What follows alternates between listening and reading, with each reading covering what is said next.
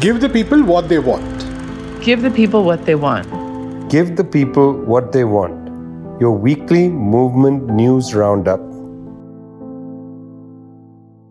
You're with Give the People What They Want. That's Zoe and Prashant from People's Dispatch. I'm Vijay from Globetrotter. Show 154. 154 seems like a lot of shows, but if you look back and think about what kind of things we've covered, there's been a lot of war that's been on the table. It's pretty shameful how frequent we have to cover war and so on. You know, it's a pretty shameful situation. But nonetheless, that's where we are. Reports coming from Gaza continue to be horrific.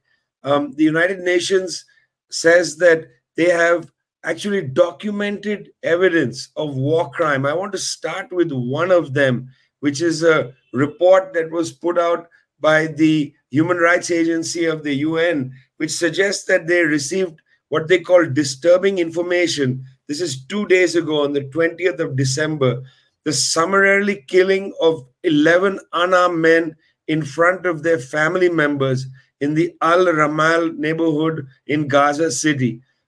What they said is between the night of the 19th December into the 20th, the Israeli Defense Force surrounded and raided the Al Auda building. This building is in the Al Ramal neighborhood. 3 related families were taking shelter in that building, in addition to the Annan family, the main family that lives in the building. The Euromed Human Rights Monitor, UN and others interviewed and saw sources telling them that the Israeli Defense Forces entered the building, separated the men from the women and children, and then shot and killed 11 of the men, most of the men aged in their late 20s and early 30s, in front of their family members. Then, allegedly, they ordered the women and children into a room and either shot at them or threw a grenade into the room, reportedly seriously injuring some of them, including an infant and a child. This entire incident, the reason I'm describing the entire incident, this is one incident. In the last 48 hours or so, 300 Palestinians have been killed. But this is one incident where there are eyewitnesses who document one particular war crime. This is, again, part of a process of wiping out either entire families or the men in a family, wiping them all out. But there's something egregious in this, of going into an apartment building, separating men and women, and then killing the men in front of the women. Feels like something from another planet, something that has been conjured up by a novelist. Doesn't seem real at all, but indeed this is where this war has gone, continues to be like that. The UN has now shown that around 20,000 people have been killed in Gaza. That's 1% of the population. I've been over this before on Give the People What They Want. 1% of a population, by and large, okay, that just seems like it's not such a big amount of people. But I want you to consider, if you take a population, say, United States, 300 and some odd million, 1% is a lot of people. 1% of Gaza is a lot of people. And as I mentioned to you already in the last show, they are wiping out entire families for whom it's not 1% that's being killed, but 100%. United Nations, again, trying to pull together various forces to talk about ceasefires and so on. This idea just falls off the table. They've come up with some new terminology, really strange language: sustainable ceasefire, humanitarian pause.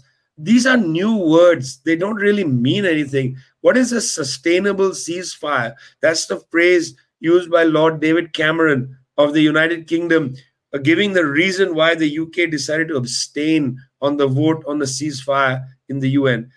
Meanwhile, got to be said that this war has escalated into the region. It has escalated certainly into the Red Sea, the Gate of Tears, where the Yemeni forces are beginning to mine the waters, warning the United States that if US ships come near, the Yemenis will fire at them. In fact, there are reports of Yemeni forces already firing out into the Bab al Mandab towards what they see as hostile militaries that are coming close to the waters of Yemen.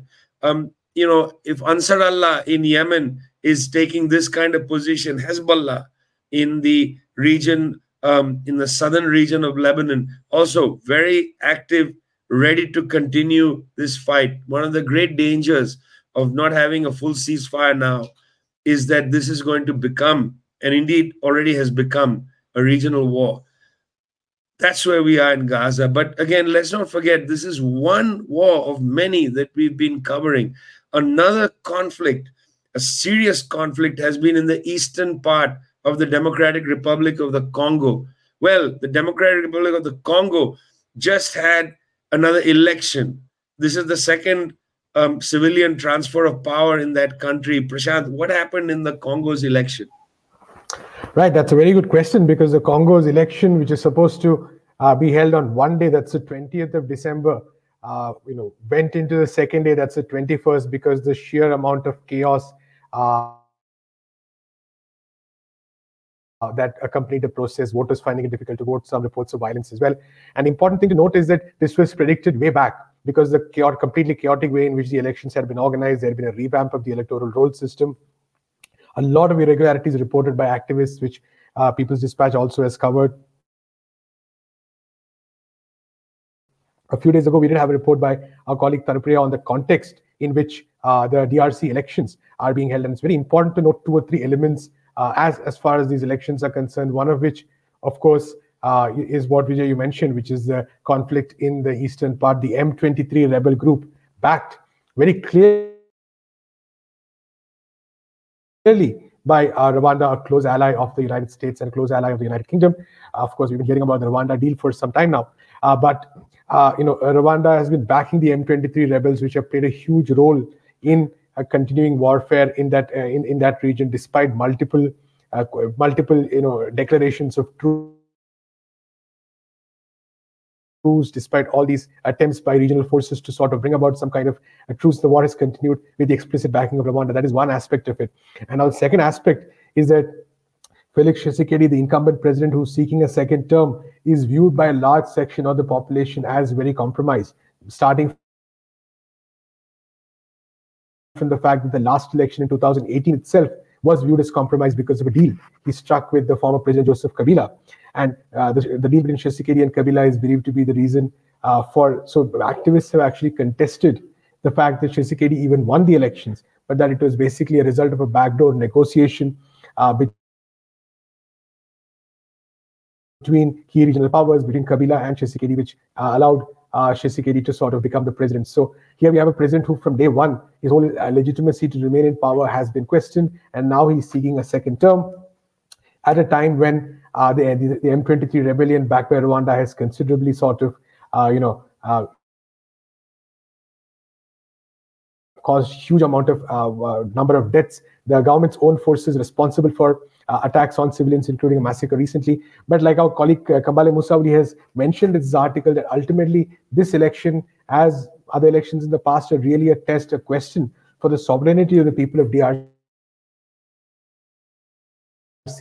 who are in this, in this strange but not so strange position of having, of sitting on top of one of the vastest mineral resource hordes in the world, but are suffering from immense poverty. And it's basically the companies, the multinationals, who are benefiting, and the attacks by Rwanda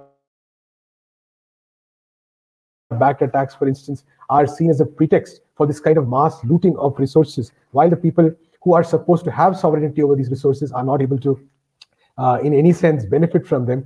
And not only that, are also not able to even have the sovereignty to elect their own leaders. So this, I think, has been the real challenge for the people of DRC over the past many years. We have seen this continuously raised by activists. We have seen this call for justice for Congo, for starting from the genocide that took place in the late 90s, in which Rwanda and Uganda were involved. And to this day, these countries, as well as other countries in the region, interrupting the sovereignty or disrupting the sovereignty of the DRC, and that has been the central crisis, the central conflict in that region, that for the pursuit of mineral resources, these neighboring countries, backed by the United States, backed by the United Kingdom, have pursued this policy of fomenting violence and chaos in the DRC. So we're going to wait for the results and see, but many activists fear that that is not really going to change the situation on the ground. This question of sovereignty, this question of control over your destiny, this question of control over your resources, this question of building a better life, of eliminating poverty, it requires the people to be able to not face this kind of a proxy war, and that will still remain the fundamental question in the DRC even after these elections. One of the great loan words from Hindi or Hindustani into English is the word loot. This word comes into English after the rebellion of 1857-58 was crushed by the British forces, allied by the royal families of the region. And afterwards, the troops were told they could go and loot the people whom they had overthrown. Well, Congo is a country, the Democratic Republic of Congo, experienced immense looting. And now Argentina, with its new president in power, has decreed a number of things. Open door for the looting of Argentina, Zoe. Mr. Milei, Mr. Loot. Yeah, and I think I'll just warn everyone right now, I think we're going to be talking about Argentina a lot because the level with which Milei has been empowered to take forward the most backwards economic policies against a population that's already reeling from an economic crisis is really ridiculous. And of course, this is going to be confronted by the mass organizations on the streets. And that's exactly what we've seen so far. Again, now it's been 12 days of Milei in office, and he has, by decree, essentially implemented a series of legislations. One in particular, which is the labor reform, which again, he implemented by decree and modifying 300 labor regulations affecting 11 labor laws. And this is largely attempting to just right off the bat hit people where it hurts, affect, for example, how much they're paid for overtime, change, for example, how much they're compensated if they're fired or let go. Change, for example, who is allowed legally to strike.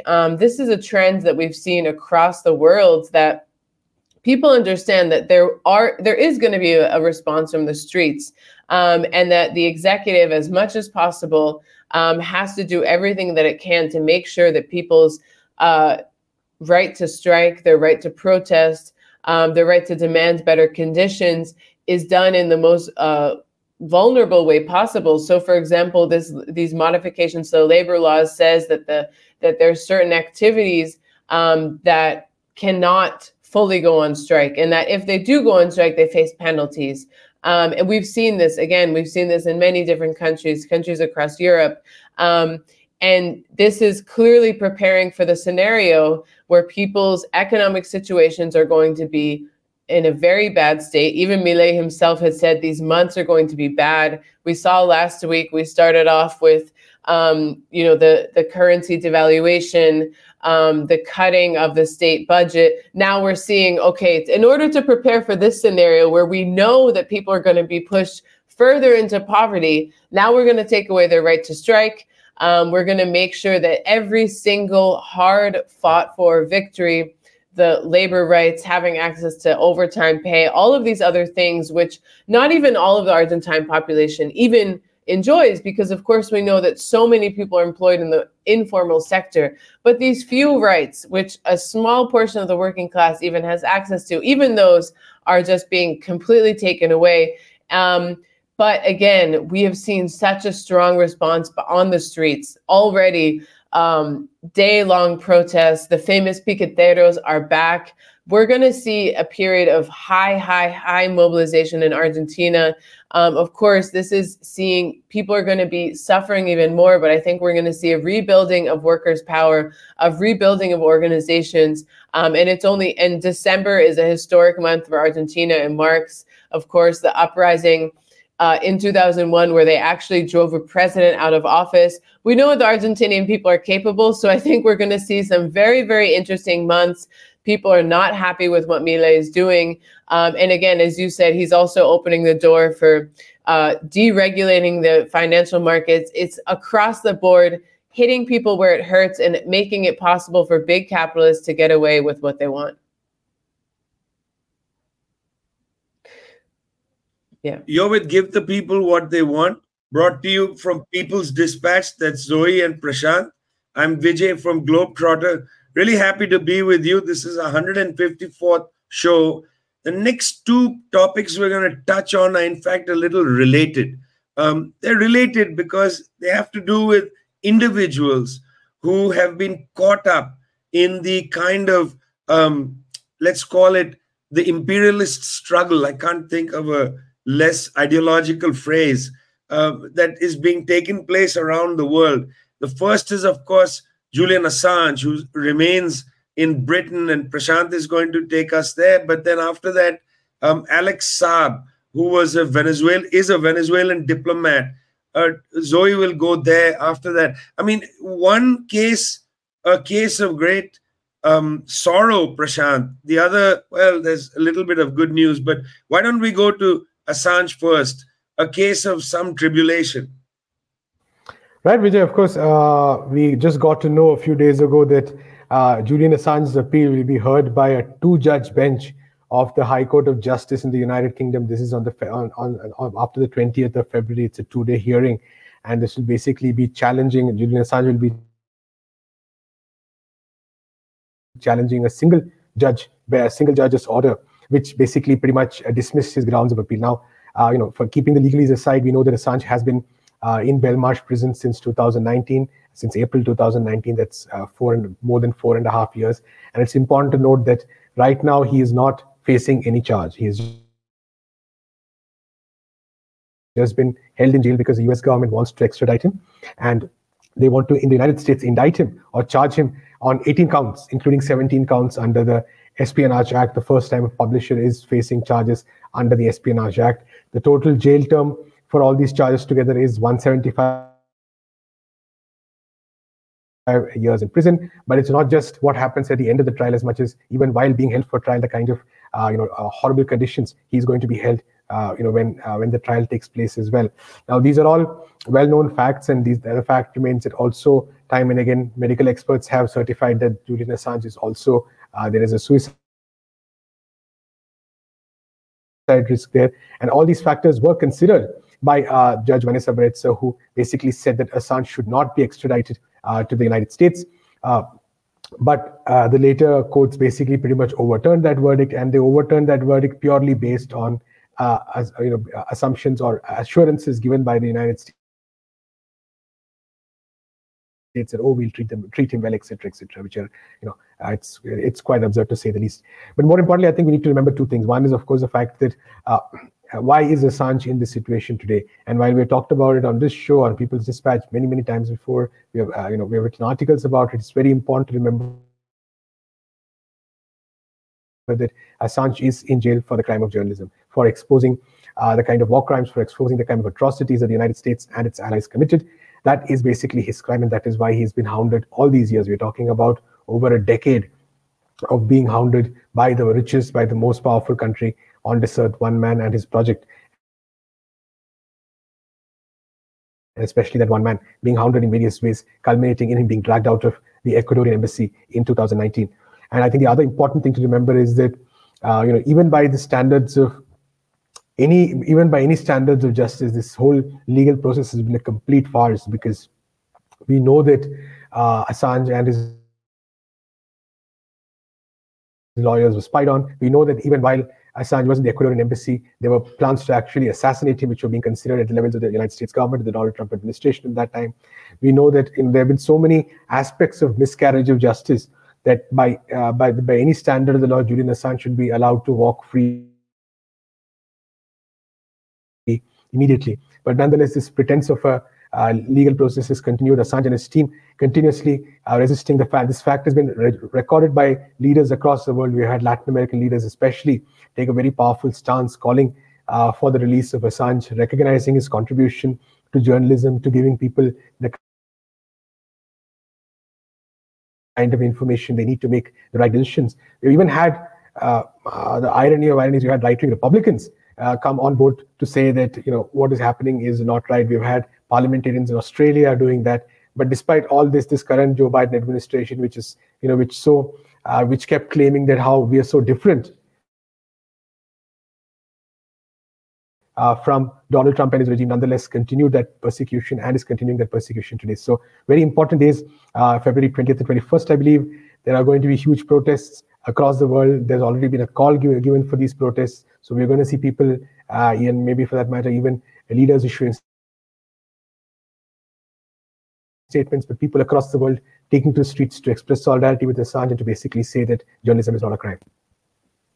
Journalism is not a crime. Julian Assange, of course, mainly a publisher. And that's important to say, because at the time when WikiLeaks published the findings that were given to them by Chelsea Manning, so did the New York Times, so did the Guardian, so did the Hindu, so did a number of newspapers around the world.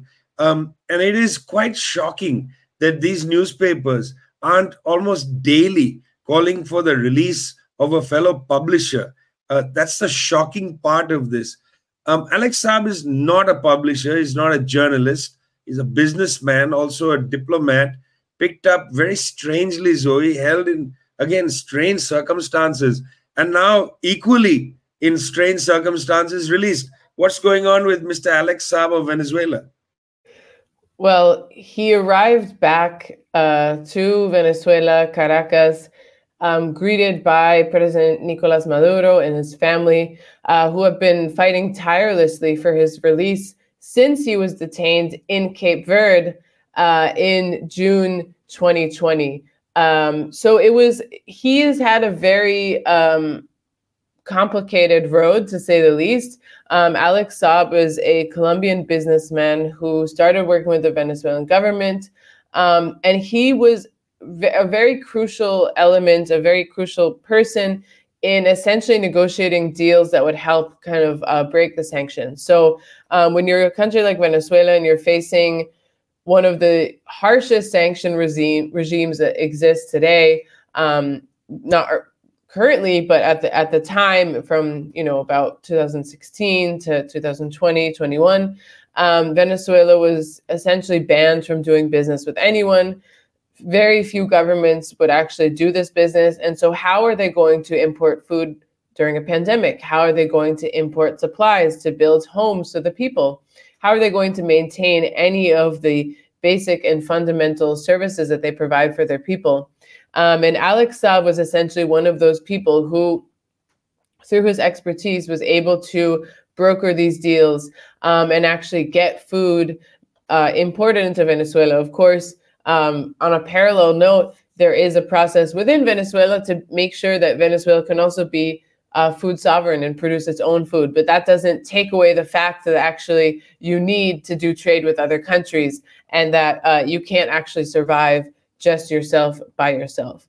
And in this context, the US government sanctioned Alex Saab and said that actually this businessman, and who was later appointed as a special envoy of the Venezuelan government in his capacity, which is a diplomatic title, the US government said that he had engaged in money laundering, in corrupt acts, et cetera, and he was put on the sanctions list. Just to remind people, there's dozens of people in Venezuela who are sanctioned. The US government, their tactic of sanctions is not only to strangle the financial markets, usurp, for example, Venezuela's Citgo, and prevent it from engaging in certain financial transactions, but also to make anyone who's related to the Venezuelan government in any capacity make their lives a living hell. And this doesn't just block them from visiting the United States, but it also just puts, in many senses, kind of a target on their back. There's literally a bounty on the head of Nicolas Maduro from the US government. So Alex Saab, again, was sanctioned by the US government. And then when he was traveling from Venezuela to the Middle East. He was detained in Cape Verde when his plane was refueling, and he was held in Cape Verde for I think over 500 days, essentially at the behest of the U.S. government. This case, again, was met with many, many irregularities. Why was he detained? He's a diplomat. Under what grounds? And then, shockingly enough, he was extradited to the United States from Cape Verde, two countries who don't have an extradition agreement.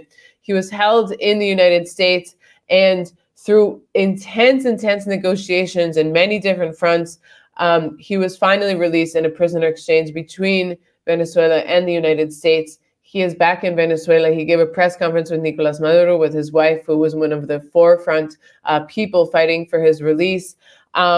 And I think that, again, this has to be seen in the larger geopolitical scenario where Venezuela, despite being, a declared enemy of the United States, also has something which the United States desperately needs, which is oil. And so I think that they're coming around because of their desperate situation. Their neighbor has oil. It's a lot easier than dealing with other dynamics that it is unwilling to. So I think that we're seeing a softening, a de facto recognition of the validity and the legitimacy of Nicolas Maduro's government. So it'll be interesting to see what happens next year, 2024 Venezuelan presidential elections.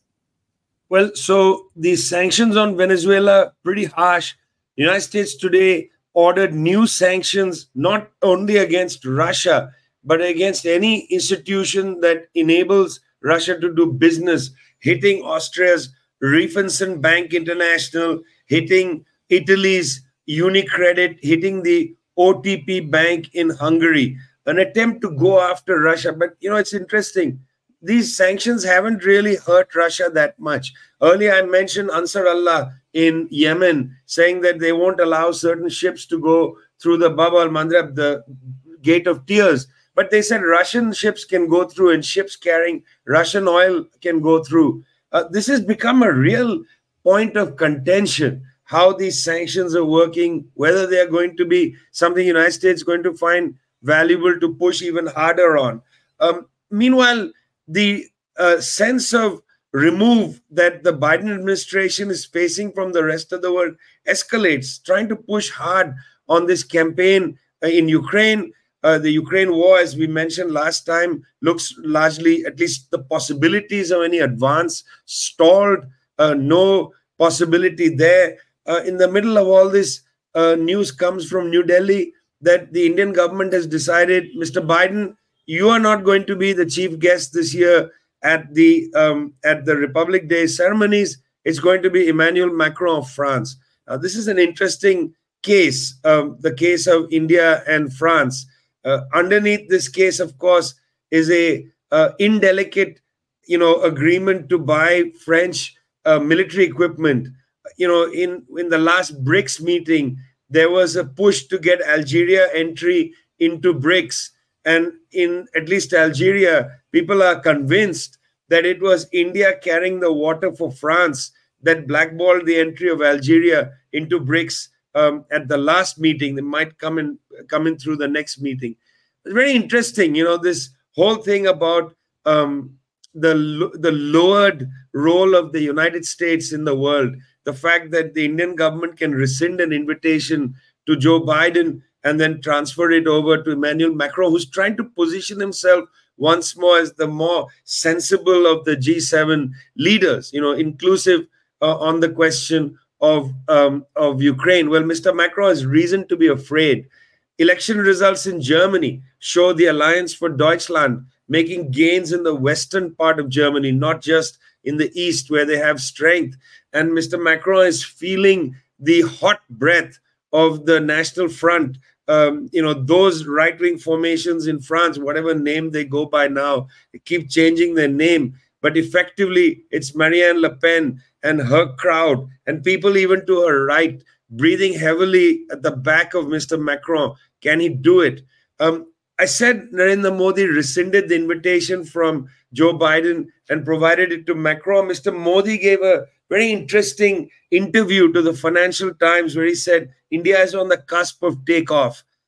Interesting statement to come right after Mr. Modi's party had ejected over 140 parliamentarians from the Indian Parliament, from both the upper and lower house. Half the opposition members of parliament from the lower house were removed. In the middle of all this, the Indian government has decided to put even more pressure on our colleagues at NewsClick, having the income tax department do something completely unheard of, which is place a big hole in the middle of NewsClick's finances, not allowing it to function. In fact, suppressing the press through administrative means. Take off in what way?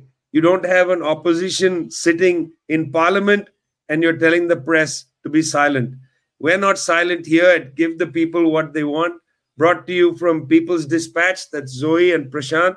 I'm Vijay from Globetrotter, bringing you the world, but also hopefully bringing you a slice of humanity. See you next week. We shall overcome. We shall overcome.